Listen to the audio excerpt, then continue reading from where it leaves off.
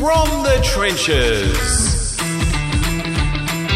Ladies and gentlemen, welcome to From the Trenches, real life in the accounting industry. My name is David Boyer from SQL CFO. Joined with me, Paul Marsden from Freedom Mentoring. We are brought to you by BGL, Australia's #1 corporate compliance and superannuation software. Paul, we've had a bit of a break.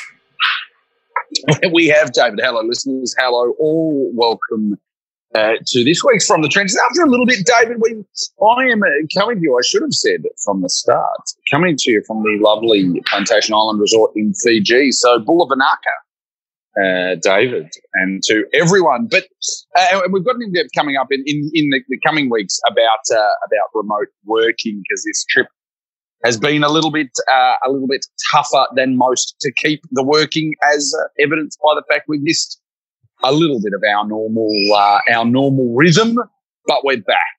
I think it's actually, this is the first time that we've had like a bit of a break. Post Xerocon, we had a week off, and then last week, because you were away, I have a bit of time off this time of year for all of the Jewish high holidays that keep me away from work.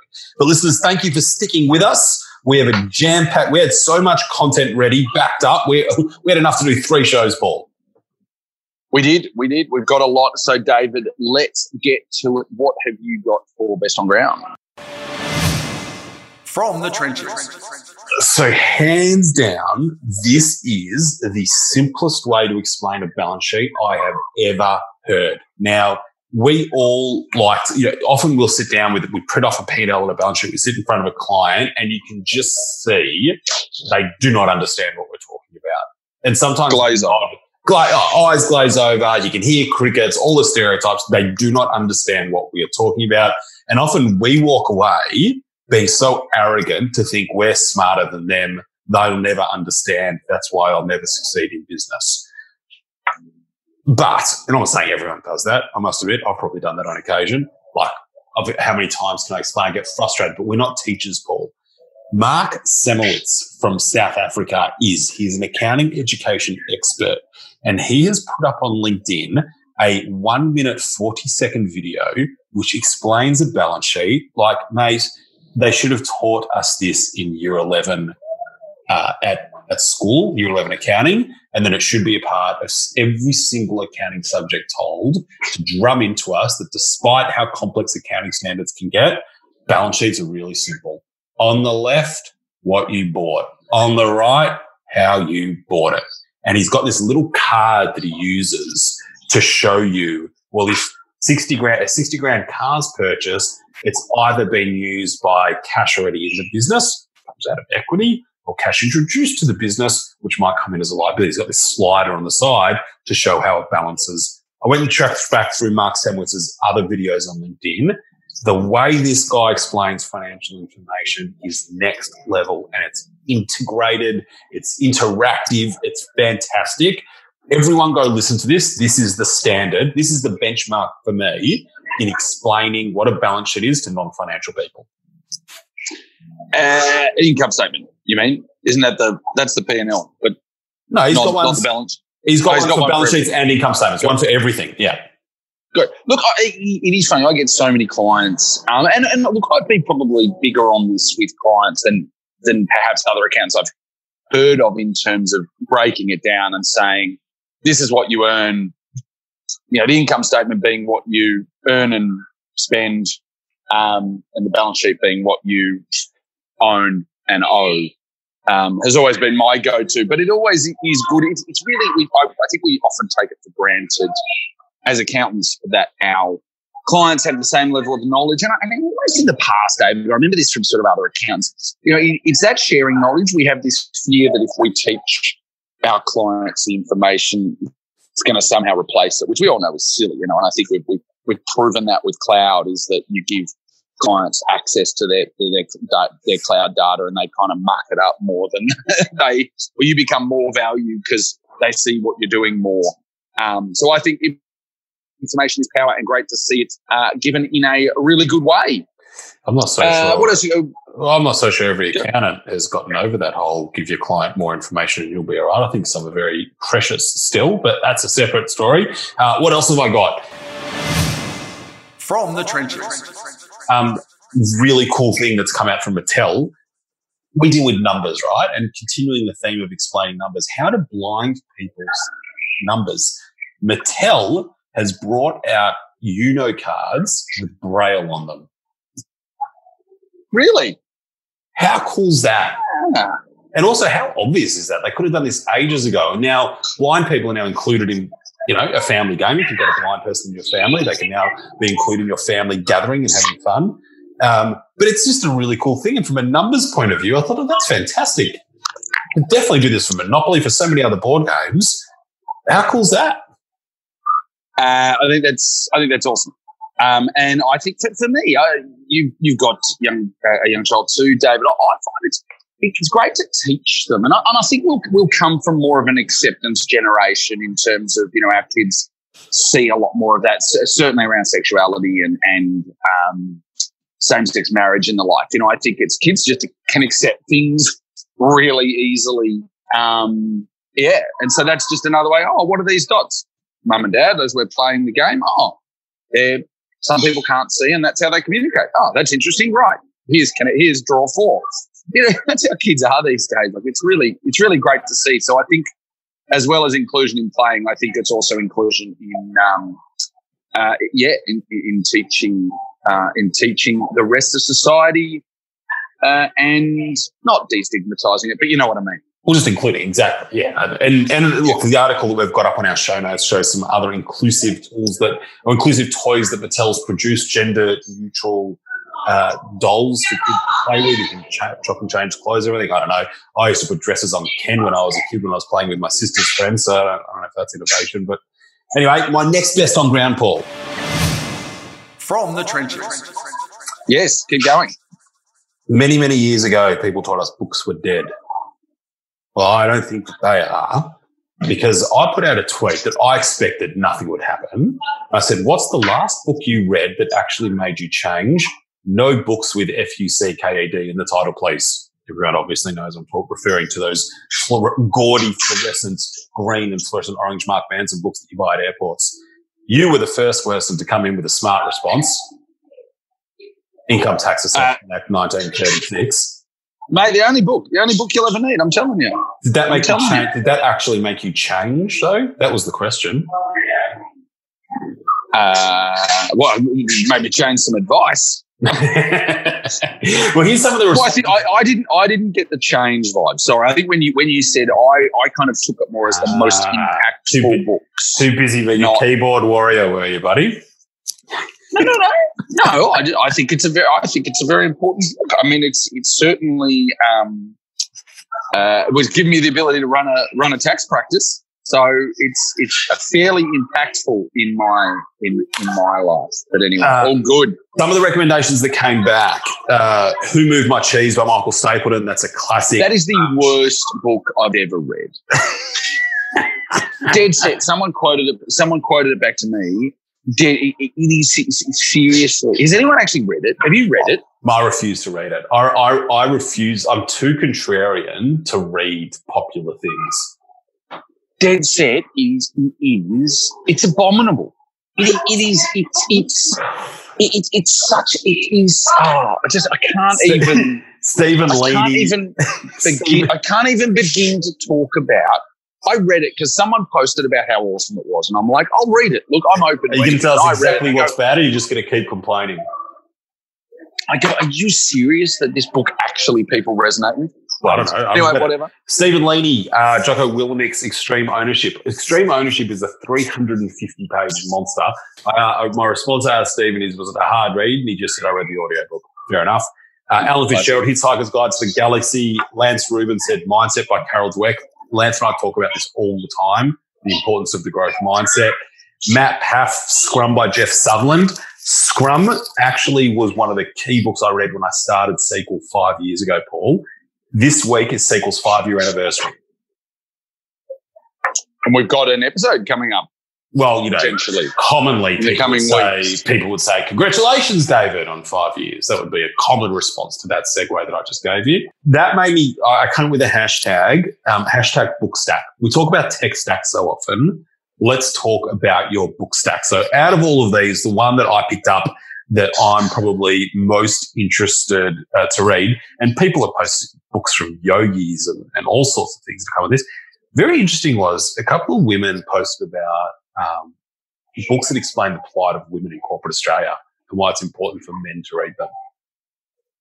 I wonder, I do Fair wonder, enough. am I actually going to read one of those? I don't know. I might test myself and see if I get through one of those. But the one that I liked the most was, can't find it now. I can't remember. Oh, Principles. Well done. Great for podcasting. Jeff Gulano posted Principles by Ray Dalio, who's like just this Wall Street investment manager, and it's just like lesson. I've bought it from Amazon. I'll have it in the next couple of days. Thanks very much, Jeff, who is part of the marketing team at HubDoc, for your recommendation. I look forward to the read. Well done, David. Well, I'll go on to my best on ground since you seem to go through all 2 shows worth of your bests. Oh, mate, you got tons there. Take it away. Go for it. That is how well. One thing, corporate values. I sort of think, for me, the standout ones always been Google, don't do evil. But there was an article in cultofmac.com just about the Apple values and just how they have continued, I guess. And the Apple values in 1981 were one person, one computer, which I guess has changed now because now it's one person, one computer, one laptop, one mobile device, and one watch. We are going for it, and we will set aggressive goals. We are all on the adventure together. We build products we believe in. We are here to make a positive difference in society as well as make a profit. I think it's an interesting one, more for the sake that positive difference in society is listed first, as well as making a profit. I'm a capitalist by nature. I always think that certainly we should all be able to make a profit, especially around this advisory stuff. If I had free time to give away, I could do plenty of advisory, David, but getting paid for it is often the challenge. Each person, going back to the values, each person is important. Each has the opportunity and the obligation to make a difference. We are all in it together, win or lose. We are enthusiastic. We are creative. We set the pace. We want everyone to enjoy the adventure we are on together. We care about what we do. We want to create an environment in which Apple values flourish. Now, David, we have spoken in the past, probably not often, about values and your why. I think certainly, as well as having a good core value statement, having the likes of Steve Jobs and Tim Cook at the head, culture and values and everything certainly does come from the top. So you can have the best words, but if you don't have the best leadership, it's certainly a company that seems to have done amazing things. Yeah, I don't think anyone would bother about what they were if Apple wasn't such a good company. I mean, who cares about what the values are of the startup that grew and exploded and then failed spectacularly and got significantly less on their IPO value than what they were? Well, we might have another successful, was it unsuccessfully startup that was called a fraud, malfeasance fraud or something was one of the quotes in the article. But we'll save that for worst on ground. I've just got one other quick one from the trenches. Account Kit, shout out to the guys and girls at Account Kit, little startup out of Adelaide, Paul and Paula Murray. I should say that we do declare our interests, David, if we are paid or otherwise, unlike others in the industry. We are not paid to say this. This just makes best on ground out of the goodness of my heart. And because I honestly saw it. I saw a demo for this. Account Kit is just some seriously good tech. And for me, what I really like about it is it really shows when an accountant builds accounting software or software for accountants the way they would want to use it, not built like a dev person would build it, or not built with a really heavy marketing engine where whatever we build, we'll give it to marketing and put on, road shows and spend a whole lot of money, cost to acquire clients. I really like that. Just do it. There is some really, like, if you're I call it the almost the boring stuff. like Xero for me was always built on getting the boring stuff right, taking away the clicks, making accountants just go, wow. And they do it for me. There is some stuff in there around inter-entity loan reconciliation that I think will just blow your mind. Some client mapping stuff, which is good for those clients who need it. There's some retirement calculators, compounding calculators, some loan calculators, some stuff in there. But there's some really smart stuff around franking accounts, understanding the pay-as-you-go installments and getting that right, looking at your dividend payments as well. It is some really cool stuff with some really cool integrations, including with our friends, sponsors at BGL. Just a big shout out to them because I love what they're doing, and I've actually turned on new software, David. I've lost track of the last time I've turned on new software, but I have turned on AccountKit. I will start paying for a piece of software. Heaven forbid. I wonder how much of your, like, for you to pay for software, you have to overcome so many hurdles that you've set for yourself. And we're about to do an episode on intellectual devices. I wonder how much of your decision to consider this is purely because Matt is an accountant and built this because he's an accountant. Paul Murray. Paul, sorry. No, I mean, I think whether he wasn't an accountant, I mean, there are other people in add-on space who are an accountant and I don't use their software because I don't believe in the software, right? Like, I think for me, the software has to solve enough of a problem to be worth the problems that it causes, being cost and implementation effort and mental capacity. Because I've often said about turning on software, that's the biggest part about it. But anyway, that is all I've got. I'm going to save the rest of my best on grounds for next week's show. But David, let's move on to worst on ground. From the trenches. What is the number one reporting app in the Xero ecosystem, Paul? I don't know, David. I presume you may tell me. I presume is a safe presumption there, Paul. Spotlight Reporting put out a tweet saying that they're looking to grow. They're trying to hire a couple of people. And in the tweet, and I don't know how often they say this to other people, I know the Spotlight guys and David knew there, they call themselves the number one reporting and forecast app in the Xero ecosystem. Now, I can understand they might measure that based on connections to Xero, right? I imagine that's how it would be put together. You'd think that would be the most likely. It may be. I don't know. It may be. Like, you may actually go to Xero and it may be number one, and it competes with Futurely and Fathom in that space. But I don't think it's true, Paul, because there is a reporting app that you're already paying for that is completely embedded within the Xero experience. Do you know what it's called, Paul? What? Microsoft Excel, Paul. Oh, and that's the number one add-on. Well, think about it. It has to be. You push buttons and it says export to CSV.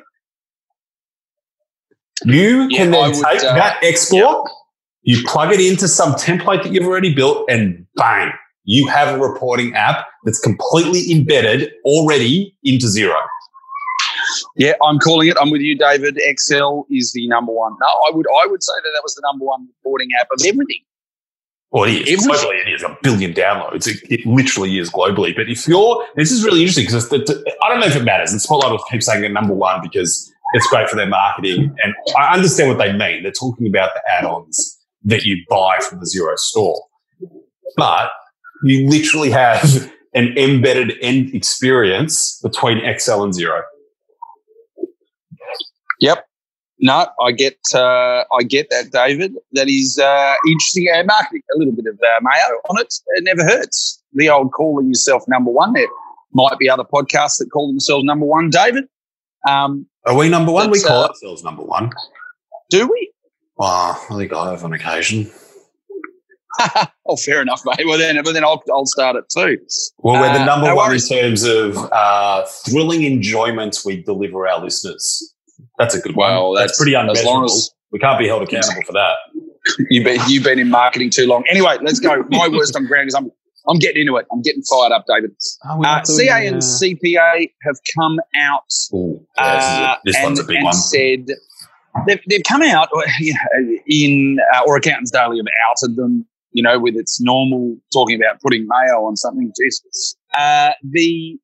A report out from CPA details $112,000. $112,000 is the cost of providing holistic financial advice.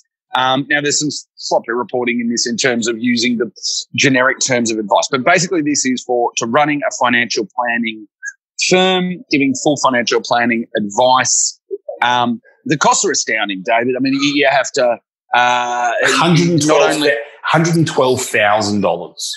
Oh, it triples your insurance. The software you need to run it properly, all of the checks and balances, all of the asset costs have exploded. Like you go through the lists, and the lists are in the CPA report that you can dig up, and it seems pretty right. I do limited advice, I don't do full advice. But look, this is number one. But what gets me is to me the real problem here is that, and this is a tweet I put out the other day.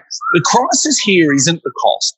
The crisis here is that during the transition, both CA and CPA pushed its members, gave its members the only choice it told its members to follow was to become licensed, which was entirely, at the time, there was an overwhelming objection among the membership to say, look, there was still a factual advice exemption.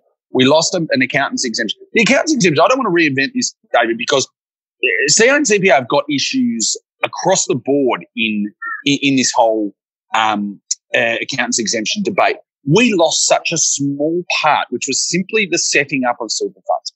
That is all that we lost. CA and CPA pushed us kicking and screaming and said, you have no other option except to get licensed. Now they come out and say, oh, the costs are overwhelming. Well, listen, they pushed us into it. They should have done something about the costs. So David gets my worst on ground, and frankly, none of the bodies are doing, is CA and CPA, at least not publicly doing enough. And I think it's a disgrace to come out now and complain about the costs when you pushed us all into it. You talk about the public, and the public face of it is very interesting because members want to know that their bodies are doing something for them. IPA doing a stellar job. They've launched a petition that you can sign that they say they're going to take to Canberra. They're going to march down the halls of Canberra and slam it down on. Was this like their petition to get dollar compensation off the ATO for computer software? Was this like that gem of an idea, Dave? Was this up there with those? I think I think the cause of that petition, or the issue of that petition, probably didn't have much merit, but I think this one does. So, the age-old art of I'm angry, I'm going to sign a petition, it's still very real in the modern world, Paul. Fair enough, David. Fair enough. What have you got on worst? A big one. From the trenches. Little company called WeWork, Paul. What a load of potatoes. This is juicy. Paul. This is juicy. Now, early last year, I was doing these videos on LinkedIn, which some people might remember, called these Financial Mentor, and we talk about an issue every week. And I very early, before it was quite a big thing to make fun of WeWork, went to town on this nonsense accounting they did called for interest, tax, depreciation, amortization, and community expenses. The community expenses was like everything. Marketing, expansion, wages. It was like everything was added into this, and they added it back to say we are profitable. They then go on an IPO at a stupid valuation, and the whole thing is just a bogus accounting, nonsense valuation, applying SaaS software to a company that inherently leases property out, real assets, not in fact to bringing leases onto their balance sheet. I hope, it's going to sound horrible because a lot of people will lose a lot of money in jobs, but I hope that there's a correction in the tech market that causes these insane valuations commonly accepted financial principles. There needs to be this. This is something that is just. To me, this highlights the absolute BS around valuations. The real problem here, and we'll put a link in the show notes to a NewYorkMag.com article that just highlights some of the absolute waste of money that they had. Real problems at the top. That the CEO and founder, what's his name, Adam Newman, has just jettisoned out. He's just gone, well, I'm out of here. And just absolutely. I'll tell you my problem with that. Can I tell you what my problem with that is, Paul? When WeWork was having its meteoric rise, there wasn't a lot of people questioning the valuations they were raising money at. I mean, it was so obviously this quasi-Ponzi scheme where every round had to have a high valuation to bring cash in to fund the obscene losses, like obscene. 1.7 bill of revenue and 1.6 bill of losses. No, the other way around. Their losses were greater than their revenue. Like, that's just nuts. This guy, Adam Newman, has now been pushed out. He was the founder. He's the guy who had the vision. He's the entrepreneur. Mate, can you imagine the quality of people on this board of directors? This deal was, I think Goldman Sachs was behind this deal. Everyone had their hand in off trying to get rich, and nobody said, hang on, this is bogus. There was a $60 million private aeroplane owned by WeWork. I think he's McMahon from the WWE flying around the world. And they own no assets. I mean, there is 15,000 employees. I think I'm just reading for the article. You look at that, and a lot of them were shareholders. But that's so interesting, that comment you just made, and there were no assets, right? Because you go on LinkedIn, every now and again on social media, you get these rounds of like comparing some digital company to some fixed world company in their valuations, and say Airbnb owns no assets, market cap, whatever billion it is, versus Hilton Hotels, which has, 400 million in assets and a lower valuation. And there's these comparison things. You know what I'm talking about? Those comparison cards that go around? Oh, yeah. Yeah. At the end of the day, balance sheet's really important. Assets are important. You can't just value it at these bogus numbers, wipe it on the balance sheet, disregard expenses because you want to go to market saying you've got a profit. Jeez, if ever there was a time for a brave accountant to stand up and say, nah, not signing off on this, should have happened years ago. It's just ridiculous. Yeah, hilarious. There's a Q&A in this article, just very quickly. Did Adam Newman believe his own story? And this was quoting from a person who met him. I don't know. I speak from some experience of a CEO. If you tell a 30-year-old male he's Jesus Christ, he's inclined to believe you. Have you ever met Newman? They asked. Yeah, I interviewed him on stage at a conference 3 years ago. How did that go? They asked. Oh, it was fine. I thought he was dreamy and full of SH1T. It's like, this is some interesting stuff in the thing. But to go from that, and this came down really quickly. This is something, this valuation dropped $30 billion in a matter of days. There is no greater proof that this valuation is built on absolutely hot air. And I worry for a lot of companies out there. And does this have any synergies or any relevance in the accounting space, David? Because there is some decent valuations out there which really just seem to not be going many places. I just think this one's so interesting from the accounting point of view because the impact of the leasing accounting standard on this particular balance sheet. Pure SaaS companies don't have that issue. The problem was this isn't a SaaS company. Some real-world accounting standards applied to it, and the whole thing imploded on itself. Anyway, is that but how a leasing company has a $60 million plane? You kind of got to go, really? You sure? How did you fly to Bali? Oh, on a plane. It certainly wasn't private. Give you the tip. We need a BGL. Help us out. We want a From the Trenches plane. I really don't think we do. Cool. What else have I got, David? Anyway, keep going. No, I was just going to make jokes about us owning a Gulf Stream. Yeah, I don't think we need to. I'm trying to find my other post, and I wonder whether it's been deleted, David. This will be interesting. Never work with live demos, I suppose. Anyway, I might have to save this for show 2. Anyway, there was a report out by CBA around the accounting industry, the banks. We've got one coming up in next week's show. They love just taking the zeitgeist and telling accountants how to suck eggs. Anyway, there was a CBA survey that, no joke, David, had 37 responses. That's not 3,700. It's not 37,000. 37 responses, and it talked about accountants needing to offer advisory services. Now, anybody, this to me, publishing a survey with 37 responses, unless it was taking, a room of 40 people's opinion, a survey about a whole entire industry of 37 responses is absolutely laughable about the sample size. This is like what I imagine around marketing teams drafting a report, and here's what we want it to say. You need to be a trusted advisor. You need to do accounting. You need to do advisory services, and compliance is dead. All right, now let's go and do the survey. And whenever you get the reports, we'll just copy and paste the reports in, and we'll send out the response. I'm not saying this is how it happened. This is just how I'm imagining it to be happening.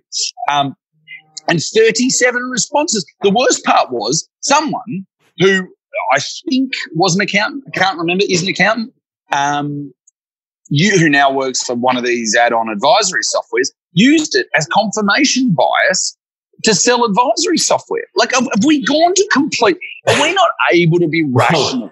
Well, I'll tell you about what is evidence? Like, that's it. There should be a minimum requirement for evidence. A few things. It was Josie Attard from Futurely posted this, perhaps that you're suggesting Paul's confirmation bias, but her next post was David Boyer's TEDx talk. So best on ground for that one, Josie. Were you a TEDx speaker? You haven't mentioned that in about 5 minutes. So congratulations. You know what, listeners, I'll do you a favour. We'll chuck the link in the show notes. Lucky you. This report should just be ignored. I think this is definitely the second time we've put it worst on ground for only interviewing a handful of firms. Potentially it's 3 years in a row. I just can't remember. The CBA professional report should be ignored. It's not leading you. I think it might be the market. I'll tell you the problem. We'll find it. I'll tell you the problem with it is not fact-based research. The sample size just isn't big enough to be fact-based research. It's exactly. It is. And let me just finish on one quick worst on ground, David. From the trenches. Just funny because a police pursuit car in America on a high-speed pursuit, and the Tesla Model S wasn't fully charged and lost power during a pursuit and had to pull over. So I just think in the day and age of electrical vehicles, and I'm not sure, I don't have the stats on how many petrol-based police cars run out of petrol, but this to me is just quite funny. Yeah, it is. Just never bring a knife to a gunfight. Never bring a battery-powered car to a car chase. According to the dispatch audio obtained, I quote, "Just realised I'm down to 6 miles of battery on the Tesla, so I may lose it here in a sec." A bit too much. They probably thought it was a good idea when they saw ludicrous speed. I love it. Yes, potentially the ludicrous speed button was on too much. Anyway, David, That's huge, massive show of content. I'm exhausted, Paul. And we're going to keep going. We're going to get back to our normal cycle of releasing. But please stay in touch, listeners. And if you need, you want to reach out, got any content, and feel free to do it. Otherwise, have a awesome week. Bye. Thanks again for listening to an episode of From the Trenches. David and I love to hear from listeners, so you can reach out if you've got feedback or story ideas. Get in touch. I can be reached on Twitter at Paul Meissner _ or on LinkedIn, Paul Meissner. I'm on Twitter at David Boyar, Boyar, on LinkedIn, David Boyar. From the trenches.